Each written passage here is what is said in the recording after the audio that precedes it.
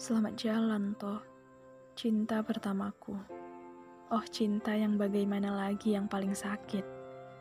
Dulu pernah tumbuh 2 pohon bunga matahari di halaman rumahku.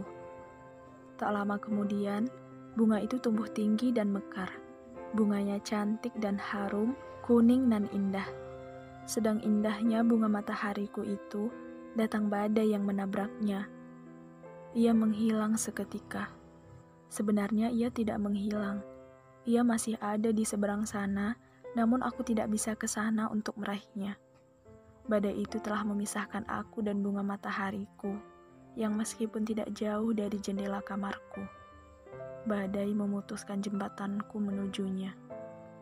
Kamu tahu badai itu apa, Toh? Adalah di saat kamu mendiamkanku. Di saat kamu akhirnya lelah membalas surelku. Duhai cinta yang mana lagi paling sakit? Sungguh yang amat sakit adalah seperti cintanya Kois dan Laila. Saling mencintai, namun tidak bisa bertemu. Untuk saling sapa saja pun susah dan tidak bisa. Kisah cinta kita ini tidaklah seberapa, Toh. Penantianku tidaklah lama. Oh, cintaku tidaklah begitu saat ini. Aku masih bisa mengirimimu kabarku, walaupun aku tak tahu apakah kamu membacanya atau tidak.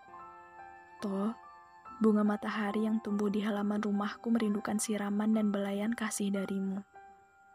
Sudah puluhan kali bunganya tumbuh mati dan berganti. Sekarang tumbuh lagi di tempat yang sama. Namun, yang satunya subur dan satunya lagi kurus kering, tapi masih hidup. Maaf, duhai bunga matahariku. Walaupun saat ini Toh belum datang menyiram, suatu saat nanti ia akan membawakan air dan memetik bungamu. Aku yakin akan itu.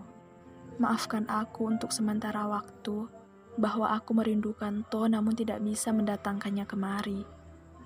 Oh, nanti akan kubuat jembatan baru. Ku yakin Toh akan membalas surelku lagi. Semoga secepatnya jembatan itu jadi dan Toh akan menyiramimu. Kuharap kamu jangan layu dulu. Bersabarlah, karena dengan bersabar daun dan bungamu selalu teguh dan harum. Sekali lagi maafkan aku. Aku juga tidak bisa menyalahkan badai itu, sebab ia adalah murni takdirnya.